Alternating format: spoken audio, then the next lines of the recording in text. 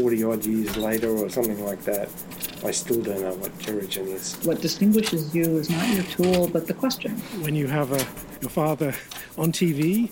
I'm passionate about what I do, so it's not hard. But it was easy in the early days because everything was new. Let me tell you, you deliver cookies on a stick, and one of your deliveries is your high school girlfriend, you quickly find out what you want to do in your life. Hello and welcome to Season 2 of Biomarkers, an audio series that archives the oral history of organic geochemistry. I'm your host, Fatima Hussein, and I'm here today with my series co-creators and fellow organic geochemists, Angel Maharo and Juliana Drozd. For our Season 2 premiere, we're joined by an extra special co-host. Hello, it's Roger Summons here. For today's episode, we spoke with Dr. John Farrington, Dean Emeritus at the Woods Hole Oceanographic Institution. My name is John W. Farrington, and I currently have the pleasure of being the Dean Emeritus at Woods Hole Oceanographic Institution, and I spent my career doing marine organic geochemistry. These days, John is retired, but only on paper. My wife thinks I'm feeling retirement. In fact, I think I've got an F grade 4 times. In the true tradition of an academic, that she couldn't give me a final grade because I was still in the add-drop period. John began our conversation by catching us up on what he's been doing since his retirement. I retired as the dean and vice president at the Oceanographic Institution, and then we took a trip out to Utah where my former administrative assistant was located and had retired, but then had come out of retirement and went to work for a local college in St. George, Utah. And I had an invitation to go out there and teach their first ever introduction to oceanography for undergraduates. So I did that for a semester and set that course up so it could be used. Then I went to work part-time for the National Science Foundation. And then I had a call from a person I know who is chancellor at the University of Massachusetts, Dartmouth, where I did my undergraduate chemistry degree, asking me if I believed in supporting my alma mater. And I said, of course I did. And so she asked me to go there as interim dean for the School of Marine Science and Technology. And I did that for 2 years. And I left, and about 3 months later, she called me again, Jean McCormick, and said, could you come back as interim provost? So I did that for about 10 months. As we've heard from many of the scientists featured so far on Biomarkers, there is no one path to our discipline. Some have been direct, others have been circuitous, but it's what you learn along the way that's important. I started in textile chemistry, but to me, some of the classes were like, I don't want to call it witchcraft, but it was, there wasn't any science under it. It was more like an art of how to mix up dyes in those days. I mean, it's changed dramatically since then. So in my junior year, I switched into organic chemistry, and as often the case, not organic chemistry, but chemistry, but I took a class with a professor who taught physical chemistry and really got turned on. I mean, my grades before that were terrible. And he was really good. And then I took organic micro-quantitative and micro-qualitative analysis after that, where we spent inordinate amount of time in the laboratories, sometimes 10, 11, 12 hours a week, identifying unknown compounds that he gave to us. And we could only use instrument analysis for 2 out of the 6. So we had to use, traditional derivatives and melting points and all that kind of stuff.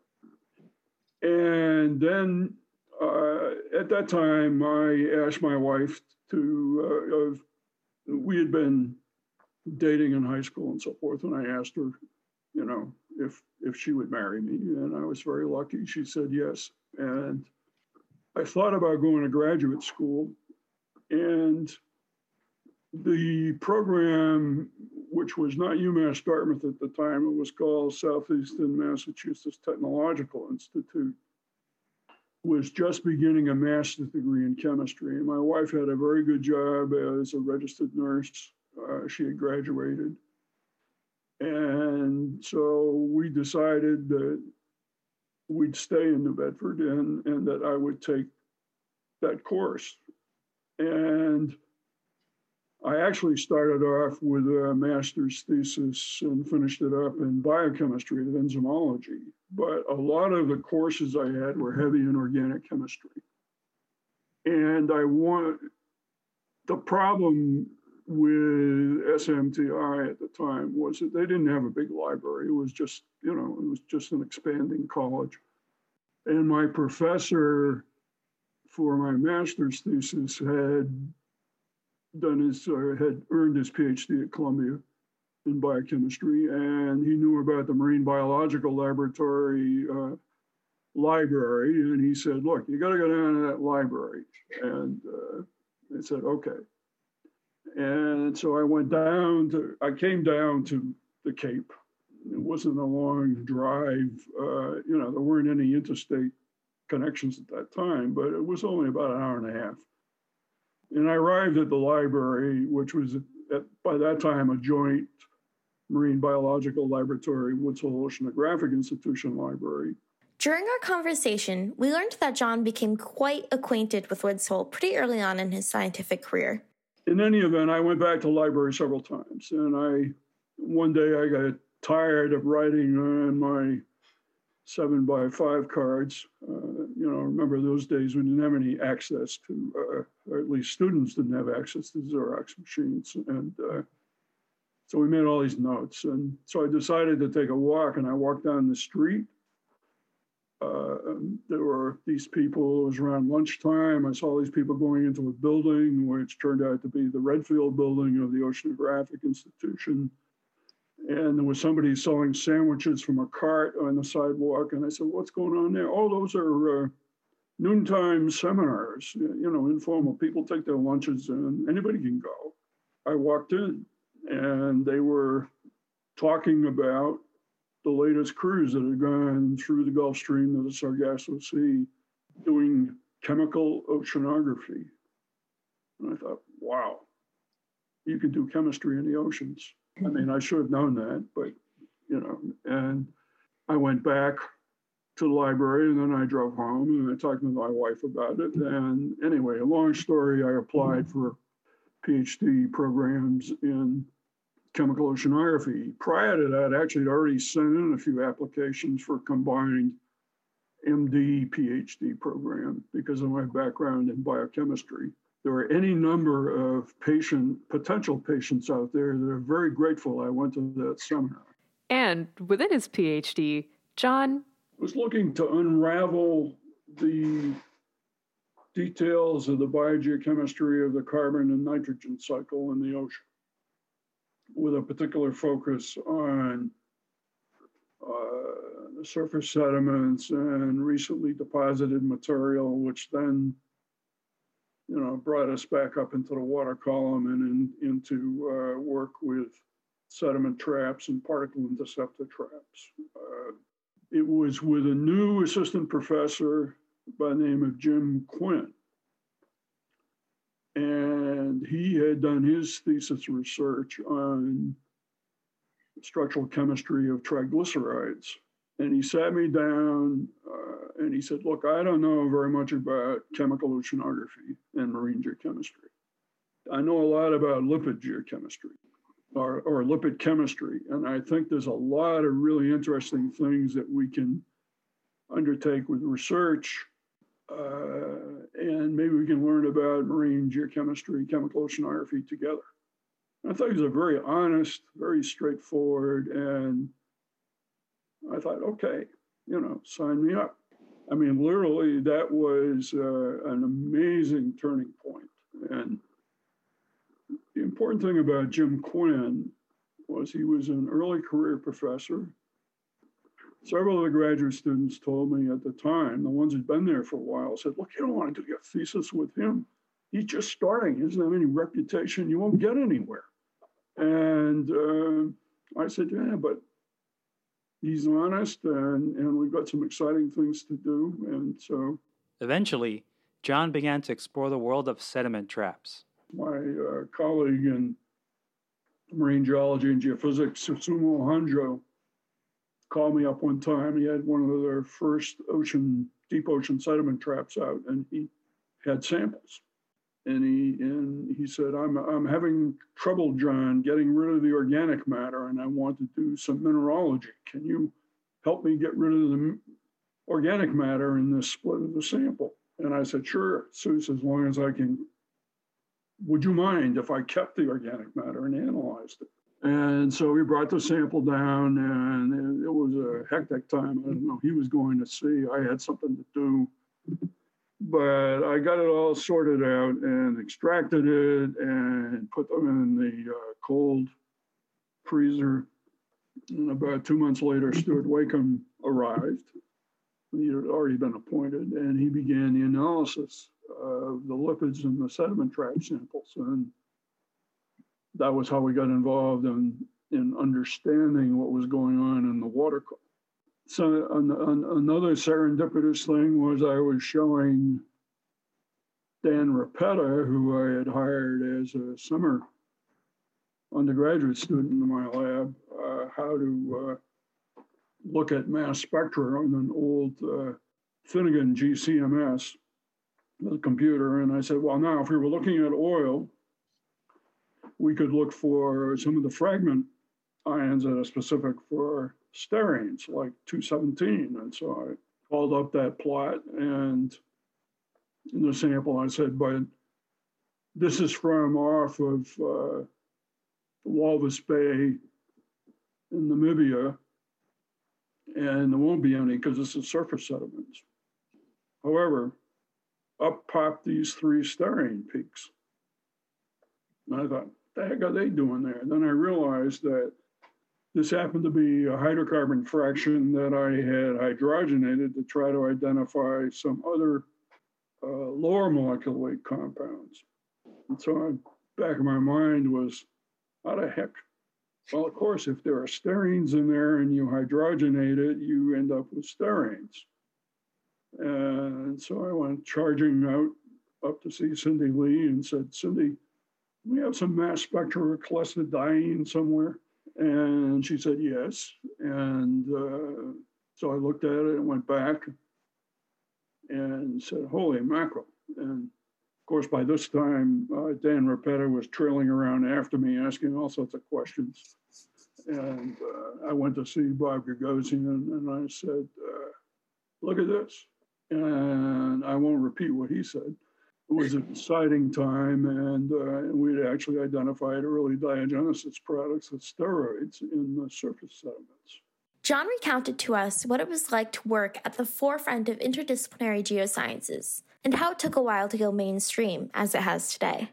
So it was, constant dynamic that had been with me throughout my career, and still is, that doing research that has societal implications, with various aspects of pollution, but also looking at the naturally occurring organic compounds and the whole interactivity of the biogeochemistry of switching back and forth, for me, has been very productive. And I have to say, I've been extraordinarily blessed with postdocs and graduate students. We don't have that many in the MIT Woods Hole Joint Program. They're sort of like junior colleagues, but it's been really exciting. It's an interesting experience to realize that you're advising somebody that's smarter than you. One time, my first graduate student I advised, Susan Henricks, was working on amino acids in interstitial waters and pore waters. And because we didn't have HPLC at the time, high pressure liquid chromatography, which everybody else was using for amino acid analysis, we instead did GC, of derivatives of amino acids. And to make a long story short, she ended up finding an amino acid in the pore waters that she identified tentatively as beta-aminoglutaric acid. We looked it up, and it hadn't been reported ever before in any kind of living system. It turned out that that amino acid had been used as a tracer in dietary studies. And so it had been synthesized for that purpose as an amino acid that normally didn't occur. And the synthesis had been published. And so Susan wanted to go ahead and try to synthesize it. And I said, well, wait a minute. Before we do that, many times what happens is people synthesize something using a whole bunch of steps, and then they find out later on that they could have eliminated a few or made it simpler. So let's write to the people. And so I wrote to the person who had done that, and I got a phone call. Oh, don't go to the trouble of synthesizing, and how much do you need? We've got grams of it. And I said, well, we only need, a milligram or less, or half a milligram at most. Oh, I'll send you a gram. It arrived, and we compared it, and sure enough, that's what it was. And I thought, holy mackerel. In all of my years of studying up to that point in biochemistry, I figured that every amino acid in living systems had been identified. And here was a new one that showed up in these sediments, and we didn't know where it came from. But I told Susan, well, we got to write this up. And so we wrote a paper and submitted it to what was called Nature Physical Sciences at the time. And they wouldn't even send it out for review. Told me they didn't publish anything that had to do with organic geochemistry. I said, so I called the editor in New York and I said, come on, what are you talking about? I said, I'm not asking you to accept the paper, but at least send it out for review. I just read a paper months ago in Nature by Jeff Eglinton, the University of Bristol. Okay. So they sent it out for review and it came back, no revisions needed. And they published it. We also asked John to recount some of the moments in his career that have made him the most proud. The proudest moments were the signing the completed dissertations of the graduate students, starting with Susan Henricks, who worked on amino acids and pore water. So I haven't always worked on lipids. Another proud moment was when I helped contribute to solving some societal problems. So, for example, working with other people, but eventually seeing that we were able to convince government officials that there was a serious PCB pollution problem in New Bedford Harbor. Mm-hmm. And it became a Superfund site. And as always, we asked John, what are some of the qualities of good organic geochemists? Inquisitiveness, ability to recognize when you're faced with something unknown. You have to have a broad enough background to take advantage of these unknowns that pop up from time to time. I think Louis Pasteur had a great quote on that. And I wish I could remember it, but I can't because I'm getting to that age when sometimes I lose connection with the cloud. And for those of you listening who are also thinking about pursuing graduate study, John has some sage advice. Oh, I think I would recommend applying to a program like the joint program. I'm a fan of it, obviously, but I would often say to the graduate students who were visiting at the time that you want to pick a program where you feel that you are going to learn a lot, that you have advisors available to you that will provide you the kind of advice you're looking for. And certainly we hope that you do come here, but if you don't, keep in mind that we have a good postdoc program you can apply to. To end, John closed the conversation with a message to the entire organic geochemistry community. Thanks to all of the people who made my career possible.